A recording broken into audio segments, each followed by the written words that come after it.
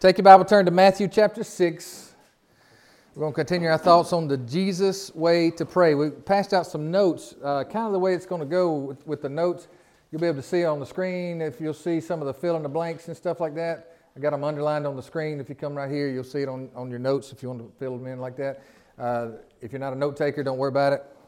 But sometimes for me, it just helps me stay focused and what I'm doing and all that kind of thing. And you got plenty of paper to make your own little jot down your own notes and all that kind of stuff. So, all right. So the Jesus way to pray. We're just talking about prayer, and we got to allow the Scriptures to train us in prayer. Amen. You're not on your own. You've got good believers that can help you, but most importantly, we've got the Word of God that can help us when we pray. We've got this Jesus prayer, which is called the Lord's Prayer or the Disciples' Prayer, that He's given us to help train us and to teach us how to pray. We've got the whole book of Psalms as a book of prayers that is meant for us to follow and to pray and to learn and glean and build our relationship with God around those kind of truths. And then we've got several apostolic prayers that are throughout the New Testament letters, especially of Paul, where he literally writes out his prayer. And I use a lot of those kind of things as guides and just to help me pray. When I pray for you, a lot of times my prayer is that Ephesians 1 prayer that Paul prays. Spirit of wisdom and revelation in the knowledge of who Christ is.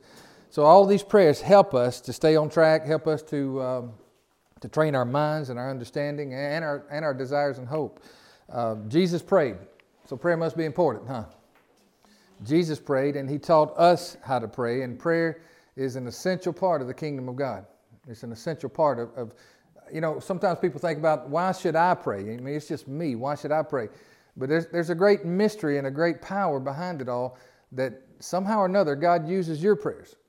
I'm not just talking about Billy Graham's prayers or some great spiritual giant's prayers. I'm talking about your prayers. And your prayer may be around just mostly the influence of your own children and family and closest friends and all that kind of stuff. But I'm telling you, that's important. That is really, really important, because think about if everybody covered that ground on their own, the whole world would be covered, wouldn't it? Even though it may be just a little bit. And a lot of times, Lily, when she was real little, she used to pray. She would pray and she would name everybody and all this stuff, and just 6 or 8, 10 people that she would name, and then she would say, "And Lord, I just pray for everybody I didn't mention." So she prayed for the whole world in one sentence. How about that? So now Jesus has come from heaven to earth. We know that, right? He's come from heaven to earth to impart. One of the reasons He came was to impart heaven's wisdom to us. So when we hear Jesus, when you see those red letters in your Bible and you hear Him teaching, you hear Him imparting wisdom to us, it's heaven talking to us. And He is wanting to draw us out of the ways of that old kingdom. Now, for us as believers, He's already drawn us out of the old kingdom. But now He's interested in getting those old ways out of you. The old ways of thinking, the old ways of doing life, the old ways of treating people, the old ways of thinking about yourself, everything, And so when you hear Jesus teaching, He's drawing you out of that old way into a whole brand new living way, the kingdom of God. He's drawing us out of the kingdom of darkness, because there's a whole lot of believers and followers of Christ that are still doing life the old way. If I'm not careful, I'll do it. I'll slip back into it. Anybody like that besides me? Nah, y'all got it together? So He's drawing us. He's pulling us into this idea of the kingdom of God and how the kingdom of God operates and how the rule of God goes on in their life. Now, last week we talked about this idea of in secret. It's just a few verses right before what's known as the Lord's Prayer. We covered verses 5 through 8 of Matthew chapter 6.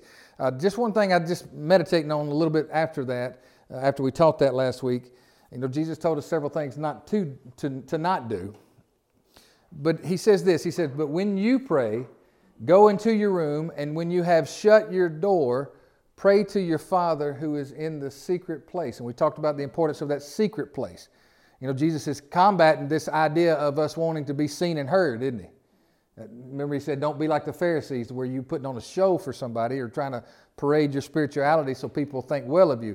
He said, that's not what this is about at all. And if that's all you're wanting, then you got your reward when everybody says, "Oh, he's a good fella."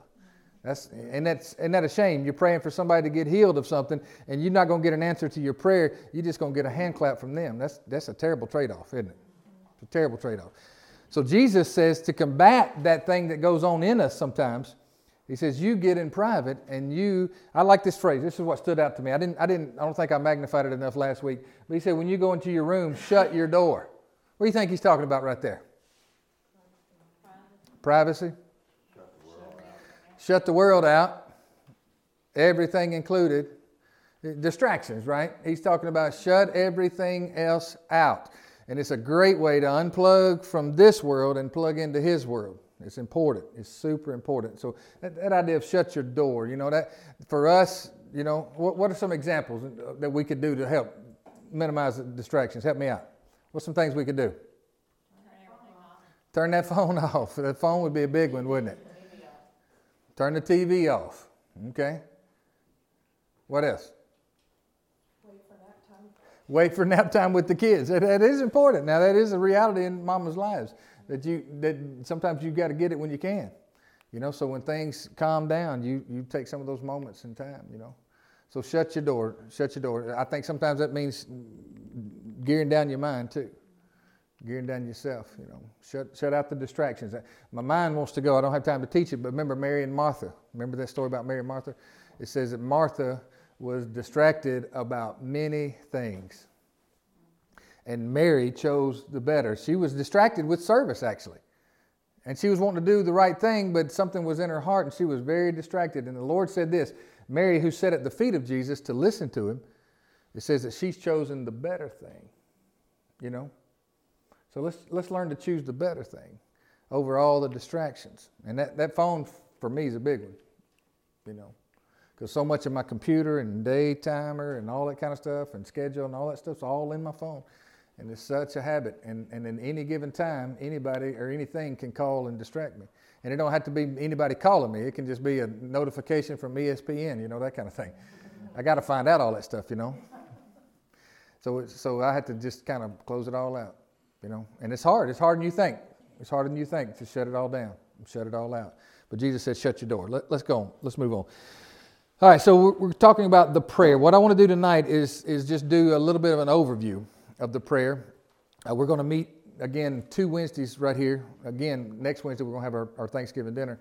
But we're going to skip 2 weeks. So what I want you, I'm going to give you a challenge in a minute, but we're going to just read this prayer. And remember, it's not just a teaching on prayer. This is actually a prayer that Jesus gives us. And I believe he intends on us praying it. All right, so we're going to help you with some of that in a minute. All right, so let's start in verse number 9. You ready? In this manner, therefore, pray. Can you say it with me? Our Father, who art in heaven, hallowed be your name. Your kingdom come, your will be done, on earth as it is in heaven. Give us this day our daily bread, and forgive us our debts as we forgive our debtors. And do not lead us into temptation, but deliver us from the evil one. For yours is the kingdom and the power and the glory forever. Amen. Amen. I hear some of that old English language coming out, don't you? You can't hardly help it, can you? You can't hardly help it. I always had to make myself say yours is the kingdom because I was raised on that King James Bible too. And it's perfectly fine, but I just read out of the New King James. You probably figured that out already. Like the old boy said, it's not the one Paul used, but it is the one Timothy used. Never mind. That's an old bad joke. All right. So the rabbi and his disciples. Now, the word rabbi is just the Jewish way of saying my teacher or my master, my trainer, my Lord, that kind of thing. The idea of the rabbi and his disciples. They responded to Jesus and they made a request to him. They said, Lord, teach us to pray as John taught his disciples. And it was common practice in those days that the rabbi or the teacher would give his disciples a prayer. And that prayer was to be prayed daily. And that prayer was very important to the life and the ministry of that rabbi and the life of those disciples. The prayer would capture the essence of the rabbi's heart, the rabbi's devotion, and the rabbi's teachings. Okay? Now, Jesus does the exact same thing. Jesus gives us, his disciples, a prayer. And it is so that we know his heart. What is his heart? We'll know his devotion because this is a prayer Jesus lived. This is not just, this is the way Jesus lived. Because it's really hard to pray incompatible with how you live. It's really hard to do that, isn't it? I mean, you can be a hypocrite like Jesus was talking about earlier. But it's really hard to maintain that pace. Sooner or later, there's going to be a breakdown. And this prayer, literally, you could argue that this prayer encapsulates the majority of the things that Jesus taught. You know, they could almost be categories of the things that he taught about. So his teachings are shown, and so it's important. What we're going to do over the next several weeks after we get done with our Thanksgiving dinner, we're going to go back into each one of the phrases and just take and see the scriptural foundation behind it and see what Jesus and the scriptures teaches about, like our Father who art in heaven, about thy kingdom come, all that kind of thing. We're going to take time. But today we're going to do kind of an overview, all right? So what was the essence? Okay, this prayer is about the essence of who Jesus is and what he's about. What was the essence of Jesus' life and teachings? He kind of summarized it in two different places for us, didn't he? He said that the two great commandments are these. And that it just wasn't Jesus' idea. That was a prominent idea in conservative circles that Jesus was running with. But Jesus takes it for his own. And he says the two great commandments are what life's all about. What were the two great commandments? Remember that? What were they? You shall love the Lord your God with all your heart, soul, mind, and strength. And the second one is just like it, right? And you shall love your neighbor as yourself. And in this, Jesus said, hangs all the law, which was the 5 books of Moses, all the law, and all the prophets, which would have in that time summarized almost the whole rest of the Old Testament, right? So Jesus says everything hinges on this idea of loving God and loving other people, right? So that would be his focus in this prayer. I want you to see it, or kind of mull it over in your mind. Can you hear where love of God is prominent in that prayer? Can you hear that? Hallowed be your name, your kingdom come, your will be done. That's loving God, isn't it? That's the idea what Jesus puts in there, loving God. And then you got the idea about give us. Give us. That's the idea of my needs being met, but not just my needs, but Paul and Pat's needs. All of us. Our needs, right? And the forgiveness thing. Not just forgive me, which that's an important need in my life, Lord. I want you to forgive me, but not just you forgive me, Lord, but help me to do what? Help me to love people the way you've loved me, basically. Help me to forgive others. You see all that kind of thing? And all the us's that come right thereafter. So this is the idea, to focus our hearts and minds on these two things, loving God and loving others. All right? Now, the challenge I want to give you for the next 2 weeks is this. I want you to pray this daily, if you will join me in that. I would like for you to pray this daily. You can pray it slow, pray it mindful. Think of each word as you kind of go through it. I just want us to kind of adopt this as a practice, and I want to show you something. I believe the Lord's going to use it. How many have gone through that in times and seasons in your life where you kind of made this prayer a habit? Anybody? Kind of. A lot of times in church, it's kind of part of the liturgy sometimes, isn't it? Now, I'm not wanting it to get to where it becomes that vain repetition that Jesus was talking about, but ritual is important to our lives. You know that? Ritual. We kind of got one every Sunday, don't we? We kind of got one every Wednesday. Those are rituals in our lives. Baptismal is a ritual. The Holy Communion is a ritual. We meet together. Those are rituals. But you also need those in your personal life. Rituals. You got some rituals that help you stay healthy. You brush your teeth every morning, right? You take a shower at least 2 or 3 times a week, right? Depending on who you are, right, Chris? Yeah, the weather's cooling off, so you can skip a day or two. That's right. Anyway, but you got these rituals. You probably eat close to the same times every day. You eat very similar things throughout a month's period of time. And we've got these rituals, and rituals help keep our life in rhythm. And spiritual rituals are important too. Now, they can become dead rituals, and it doesn't do us any good. In fact, it does us harm. But I'm not talking about dead rituals. You know, Jesus' life was full of ritual. It was full of it. All the Sabbath rituals, all the feast days, all the calendar that God had put in place through the whole idea of the law of Moses. Jesus lived in a rhythm. And in fact, throughout the Gospels, it tells us, as was his custom. He lived in a rhythm, and I think it'd be really important. I don't know about you, but if I get out of rhythm, I get a little cranky. Anybody like that? I know you ain't like that, are you, Paul? Yeah. Watch out now. Yeah. So I think that would be important. Just take this on. Take this on as a challenge. I believe it'll help you out in the mornings, the evenings, whatever time you want to adapt it. There's good history behind the idea that the disciples probably prayed this prayer at least 3 times a day. In fact, they prayed a couple other different prayers that were rituals. I don't know if you're familiar with them or not in Hebrew root studies and things like that.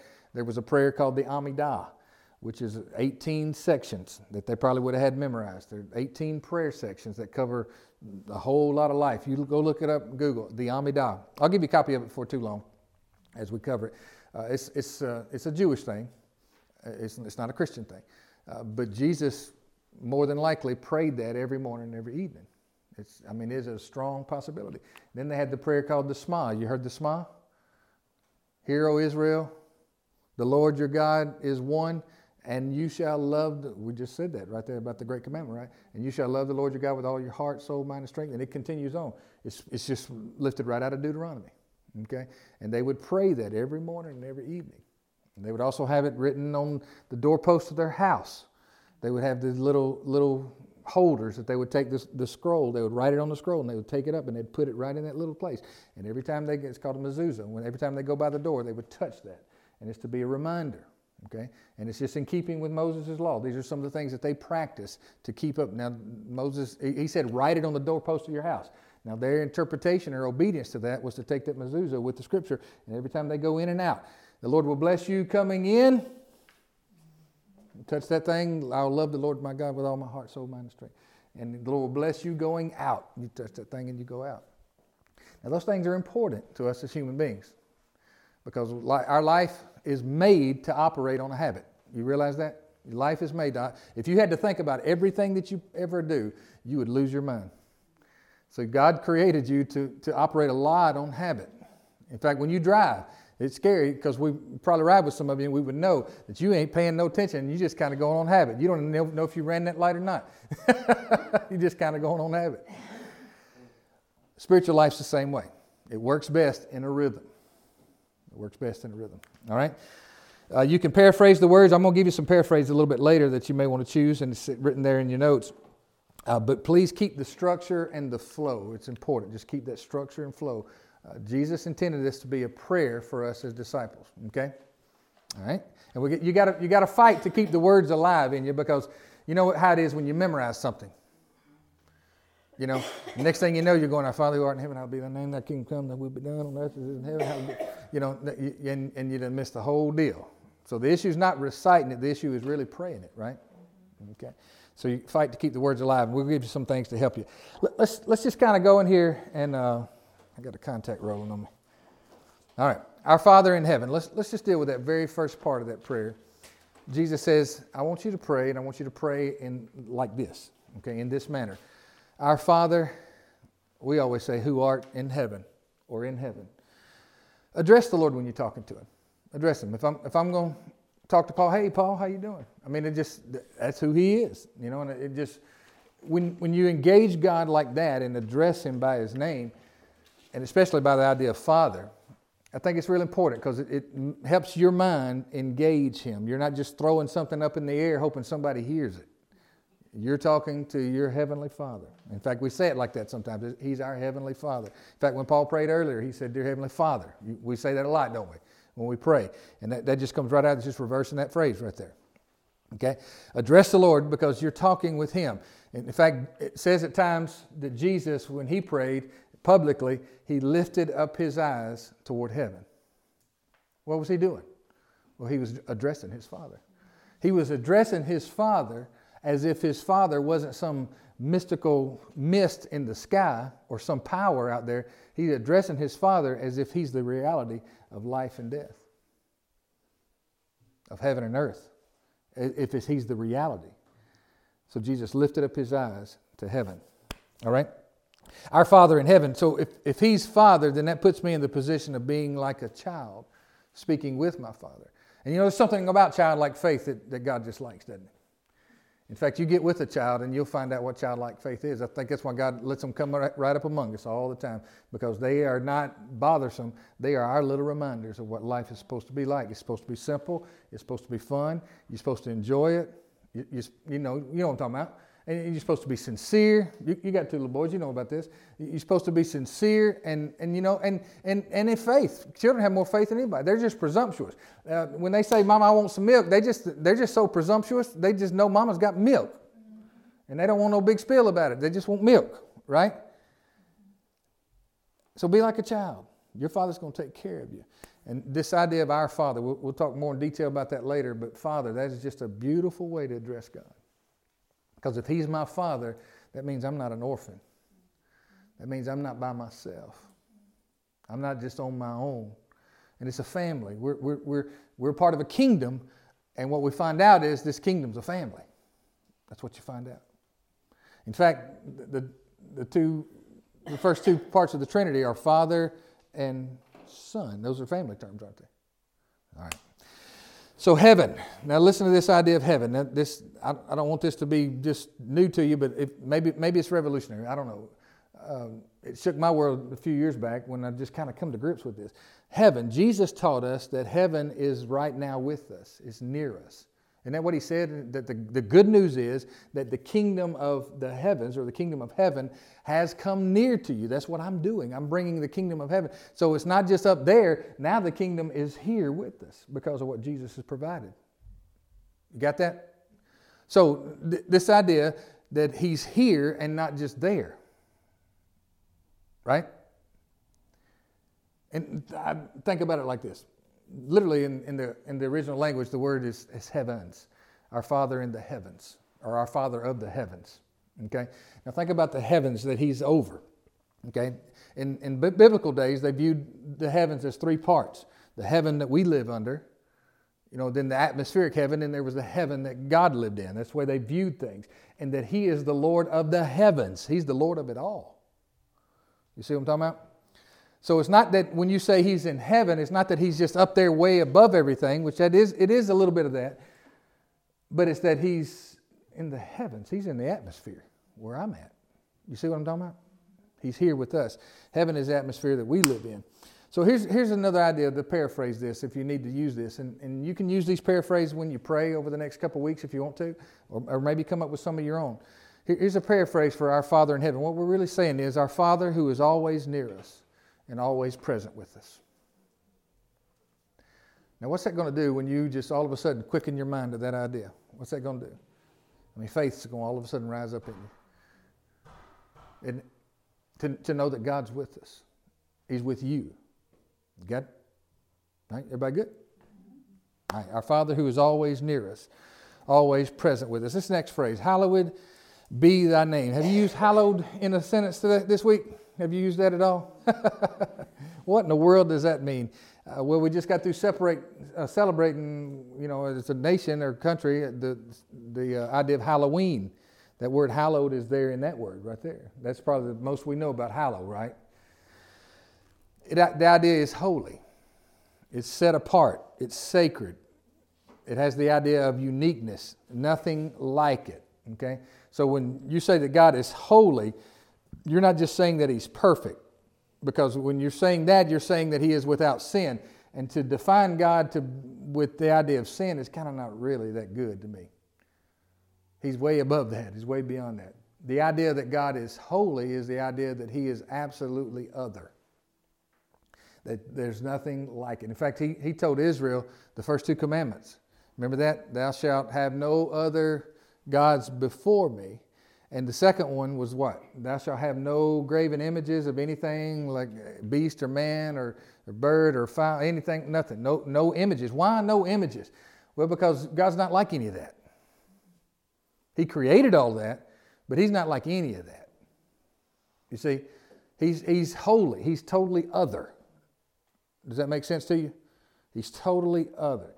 And He's so other that every time those cherubim fly around His throne and they look, and those cherubim and seraphim, they fly around His throne, they say, holy, holy, holy, holy. And they make another lap. And they look at God and they say, holy, holy. Every time they look at Him, they're like, there's nothing like you. There's nothing like you. So this idea of holy be your name. Holy is your name. It's the idea of being treasured, cherished, or loved. Now, let me ask you this. Are there any names that you treasure? Any names of people that you treasure? Well, like the name Sandy, that name's forever treasured in my mind and memory and heart. You're right. And not just the name, the person that it's attached to. And you probably got some grandbabies like that or something, don't you? Or some favorite nieces and nephews, or some, or some favorite friends, or your spouse, or maybe your mom. I mean, my grandparents' names, they're treasured and they're very unique. My grandparents' name was Clovis and Idris. And if you ever see a tree carved in Clovis and Idris, that's my family. I can guarantee you there ain't another Clovis and Idris in the whole world, I would imagine. But those are names I cherish, And there's nobody else like them in my life, So how do people normally treat the name of God in our world today? Pejoratively, don't they? I mean, it's a curse word, it's a slander, it's a impulse reaction to something. I mean, you can't even watch a TV show anymore and somebody's not throwing out God's name in vain somehow, even on regular TV nowadays. You know what I'm talking about? So his name is not hallowed. You know what I'm talking about? His name it's become very commonplace.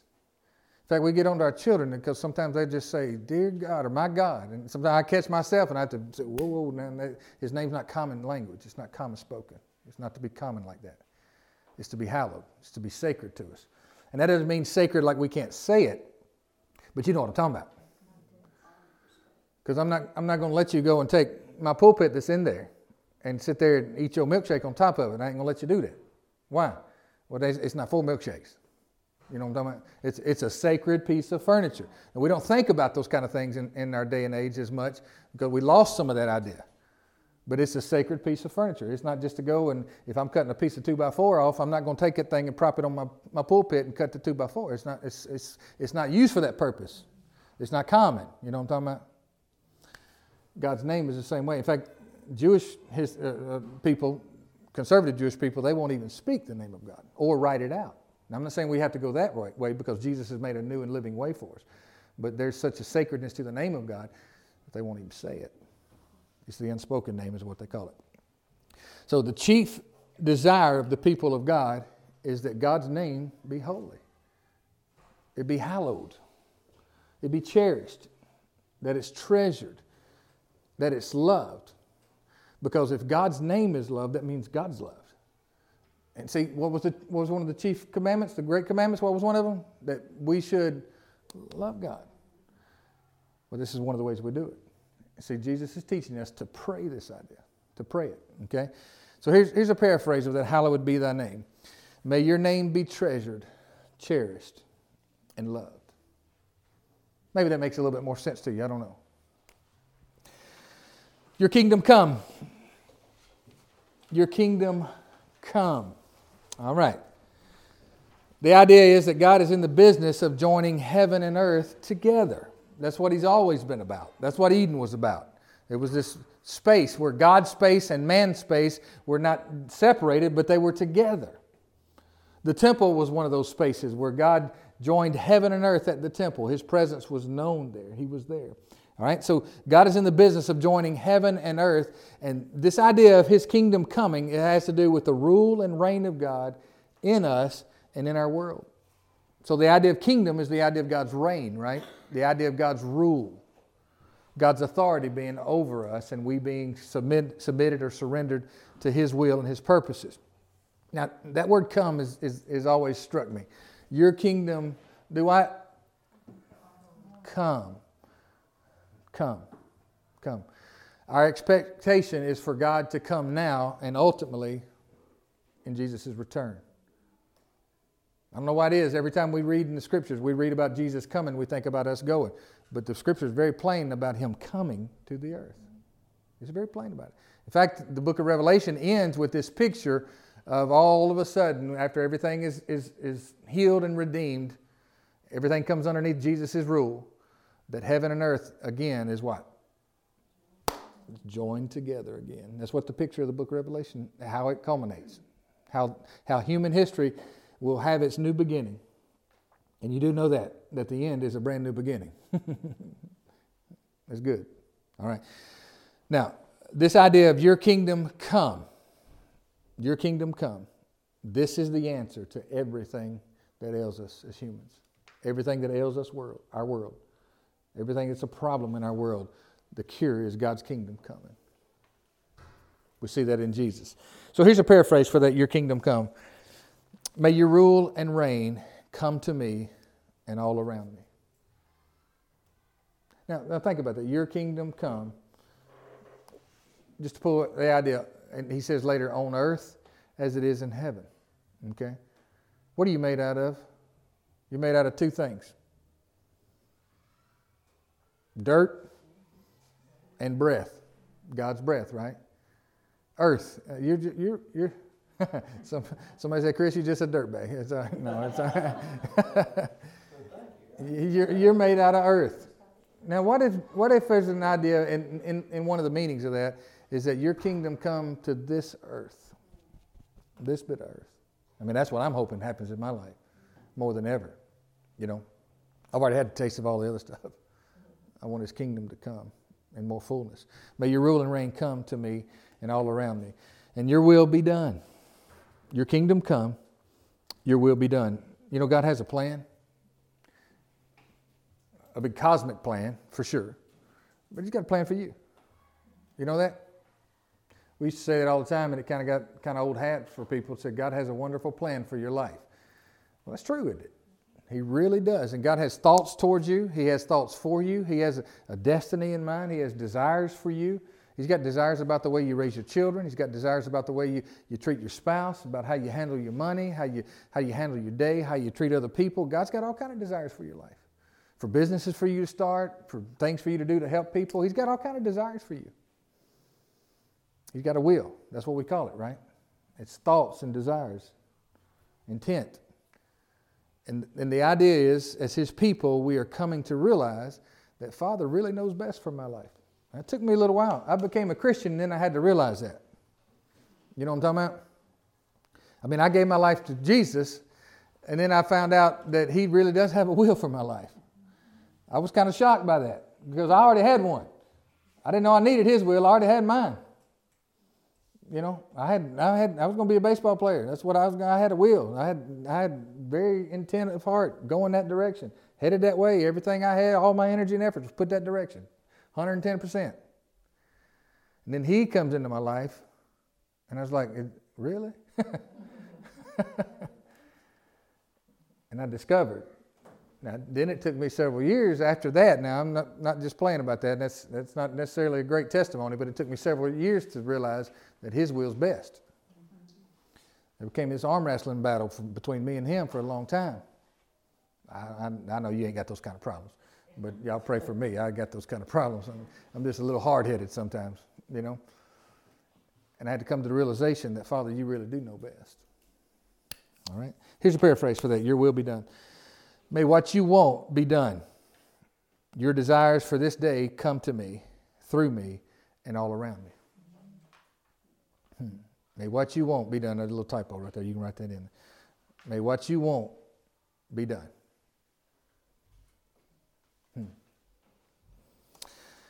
On earth as it is in heaven. And man, we could spend days and days on this. I want to teach this maybe come January, February, just deal with that phrase, on earth as it is in heaven. Now, we're not praying again, take us to heaven. We're talking about bring heaven to us. He's going to take care of all the heaven stuff. While we're here, we're occupied with you helping us, you coming to us. We call it revival, we call it refreshing, we call it renewal, we call it all kind of things. You know, a move of God, a movement, and all that kind of thing. Can you see that? But we're wanting Him to bring heaven to us. I mean, when I'm praying for somebody to be healed of sickness, I'm praying that heaven comes to them and helps them. When I'm praying for somebody to be lifted out of their discouragement and despair, and I'm literally praying for them maybe face to face, I'm praying for heaven to come and help. You know what I'm talking about? On earth as it is in heaven. So God is in the business again of joining heaven and earth. And how are things in heaven where God rules 100%? How are things in heaven? He's doing okay, and it's perfectly fine. And we're praying that this comes to us and all around us. So this is a request for righteousness. See, when heaven comes, things are just done right. People are treated right. The economy works right. The poor is taken care of. That's right. Nobody hungry. That's right. Nobody without clothes, nobody without their needs met. That's right. Things are done right. People that lead make wise decisions, not selfish ones. You know what I'm talking about? Those kind of things. See, when we pray for the kingdom, we're praying for God to come and make things right. You know? And you know, when it says, in one spot, Paul says that when people see Jesus, that every knee is going to bow and every tongue will confess that he is the Lord. You know really what's going to happen in those moments? All of humanity. I don't care if you're Muslim. I don't care if you're American. I don't care if you're Christian. I don't care if you're black, white, red, yellow, purple, pink, or whatever you are. Every piece of humanity that's ever lived, every person that's ever lived, is all of a sudden going to see Jesus in his glory. And everybody's going to hit the deck and say, you're the only one that can make all this right. That's what's going to happen. I used to have the picture that God's just going to slap everybody in the back of the head and they're all going to hit their knees. I used to have that picture. But really what's going to happen, everybody's going to come to a realization that you're the only one that can do this right. You're the only one that can straighten this mess out. You're going to see Jesus like that. Our glory is that we get to see him like that now and begin to let him work in our lives like that now. And it's not perfect because we still struggle with a lot of things. But we can progress. We can make progress, can't we? All right. So it's righteousness, it's everlasting love coming. That's God's kind of love, that everlasting love. It just knows no boundaries, no conditions. There's no strings on this. You know, he's not going to pull the cord one day and say, I got you. It's an everlasting love. It's a pure joy. That's what the kingdom's about. It's a pure joy. It's a joy that's rooted in security because Father's in charge. I don't have any worries now. Father's in charge. He's not just in charge of the world, he's in charge of me. So I can literally live in a pure joy where I don't have stress, I don't have fear, I don't have doubt, I don't have worry, I don't have all that anxiety and mess pushing on me. I literally can have pure joy. Isn't that what the world's looking for? My goodness. We're looking for it all under every rock, nook, and cranny. And then the idea of perfect peace. That's just a phrase in our world. We don't even know what that is. It's more than the opposite of strife. It has something to do with, again, that idea of everything's right. So we're at peace, you know, on earth as it is in heaven. See, all that stuff, the kingdom of God is righteousness, peace, and joy in the Holy Spirit. That's what Paul said. That's why I listed those things out like that. And then it's everlasting love. You don't know what everlasting love is? 1 Corinthians 13, that's what it is. That idea. Here's the paraphrase. On earth as it is in heaven. May your rule come and desires be done in me and all around me as it is done in heaven. Make our place look like your place.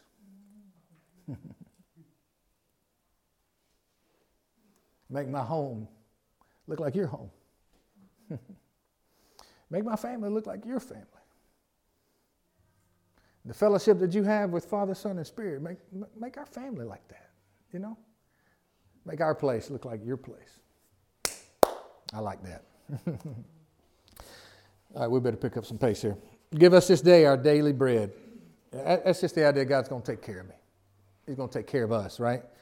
And notice the us again. That's the idea of my concern is not just my needs, but it's also your needs. Because when God comes into your life, He opens up all kinds of things to you. You know, the whole world opens up to you. It's not you're no longer just inward and selfish. All of a sudden, the needs of others begin to matter, don't they? All right? So it's more than just bread. We frame it up, give us this day our daily bread. It's more than bread. It's about all of your needs being met. Every need you got. Emotional needs, spiritual needs, financial needs, physical needs. Every need you can possibly think. It's what this is included in this. Asking Him for just today. You know what I'm just asking for today? He's going to be there tomorrow too. So, you know, I can relax a little bit. We'll ask Him tomorrow for tomorrow. Yeah, and that's exactly what Jesus said. Take care of today, and tomorrow there'll be stuff to take care of it tomorrow. You know, that'll take care of its own stuff. All right. Now, do we really live like that? And see, Jesus is trying to pull us into this kingdom way. He's pulling on you. He said, hey, there's a new way to live. There's a better way to live. All right, and when you're praying this, probably specific needs are going to come to mind, maybe your own specific needs. Go ahead and list them out. Make your request known. List it out. Maybe needs of other people. List them out. Don't just blow through it. Take your time. Let him prompt your mind. All right? Trust more, stress less. That's a good word, ain't it? Trust more, stress less. Now here's a paraphrase for this. Give us this day our daily bread. Give us today the things we need for today. All right. Forgive us our debts as we forgive our debtors. Debts, trespasses, sins, faults, offenses. This idea of forgiveness, isn't it? So you breathe in. I got a sermon. You may have heard it online. I don't know if I left it online or not. I'll be preaching again here real soon. But it's called Breathe In, Breathe Out. Forgiveness has to be breathed in. That's where you receive it for yourself, right? Just like oxygen, you receive it for yourself. And then you exhale forgiveness to others. That's important, isn't it? And that's a flow of life. We breathe in, we breathe out. That's a flow of life. There's also a flow of life in the kingdom. You breathe in God's forgiveness and you breathe it out to other people. That's important. Daily cleansing. You cleanse your physical body daily. This is about your inner man being cleansed every single day. Isn't it interesting, though, that daily forgiveness is needed on us, on our part? That's interesting because it's just forgiveness is just not a one and done thing. Now, it's a one and done thing when I come into the kingdom, but I'm not perfect. You probably figured that out already. I ain't been here but a month. I'm not perfect. And if you want to ask somebody the truth about it, you ask this lady right here. She'll tell you the truth on it. And she can be honest about it. But you can be honest, but be kind. You know what I'm saying? She used to say that. Yeah, and I'm like, oh, Lord have mercy. This is going to crash hard. So here's the idea. Keep a short account between you and God. Don't let things stack up on you. Keep your heart clean between you and God. Every day. Every day. Here's a good a personal ritual, and sorry for the idea, but when I get in the shower and I cleanse my physical body, I go through this whole idea. Clean my mind, Lord. Clean my heart. Clean these hands, these feet. Stepped in some stuff yesterday. Help me out. Clean me up. Now, you may want to use that for your practice. When I brush my teeth, oftentimes, I think about my words. Clean them out, Lord. Clean that tongue. It's a mess. I know with one breath I praise you, and the other breath I'm talking bad about somebody else. Clean me up from that. I know you don't have those problems, but it helps me out a lot. It helps me out a lot. But when I go through my physical rituals, I go through my spiritual ones too. Now think about it. If you do that every day, it's going to help your heart be stronger and cleaner. It's going to help you now. You think Jesus knows what he's talking about? He's the master. No doubt about it. And this idea of forgiving others. Don't keep grudges. Don't keep grudges. I mean, you've met bitter old people. Maybe you got some things in your heart. You met bitter old people. Well, that's because they didn't do this. You say, well, I'm let off the hook. Well, I'm going to tell you, God let you off the hook a lot. That's the truth, isn't it? Here's a paraphrase on that. Father, forgive my sins and offenses that I've committed against you and others, and I forgive those who have offended me. And as you go through that, specific things may come to mind. Specific people may come to mind. When you're praying through that, don't just blow through that. Take care of your business. Do whatever, all right? We're almost done. And do not lead us into temptation. Just real simple here. Keep us out of trouble. You need to pray that more often. Keep us out of trouble. Deliver us from evil.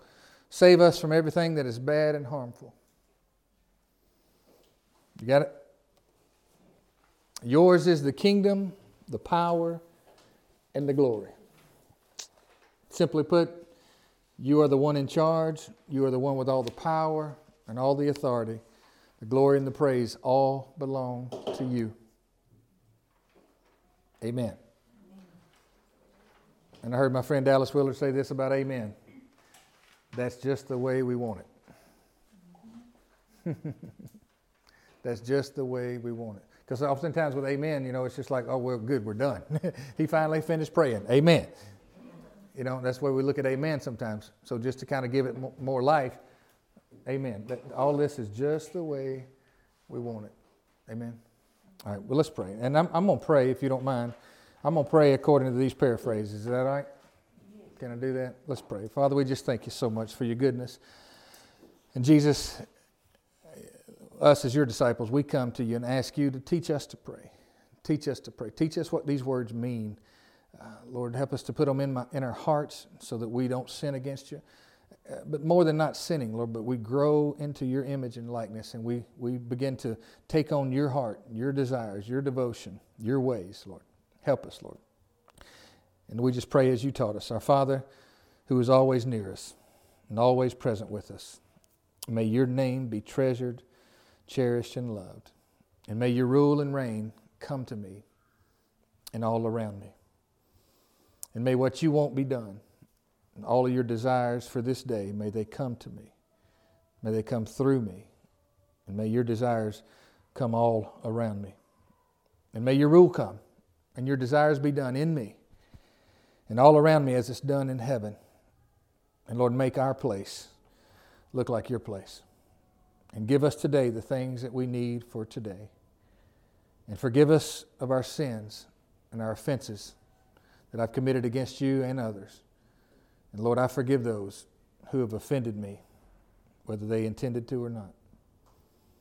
And keep us out of trouble, Lord. And save us from everything that is bad and harmful. And you are the one in charge. You're the one with all the power and authority. You're the one that deserves all the glory and all the praise. It all belongs to you. And Lord, that's just the way we want it to be. We bless you, Jesus. Thank you for teaching us. Make us more like you. In your name we pray. Amen. Amen.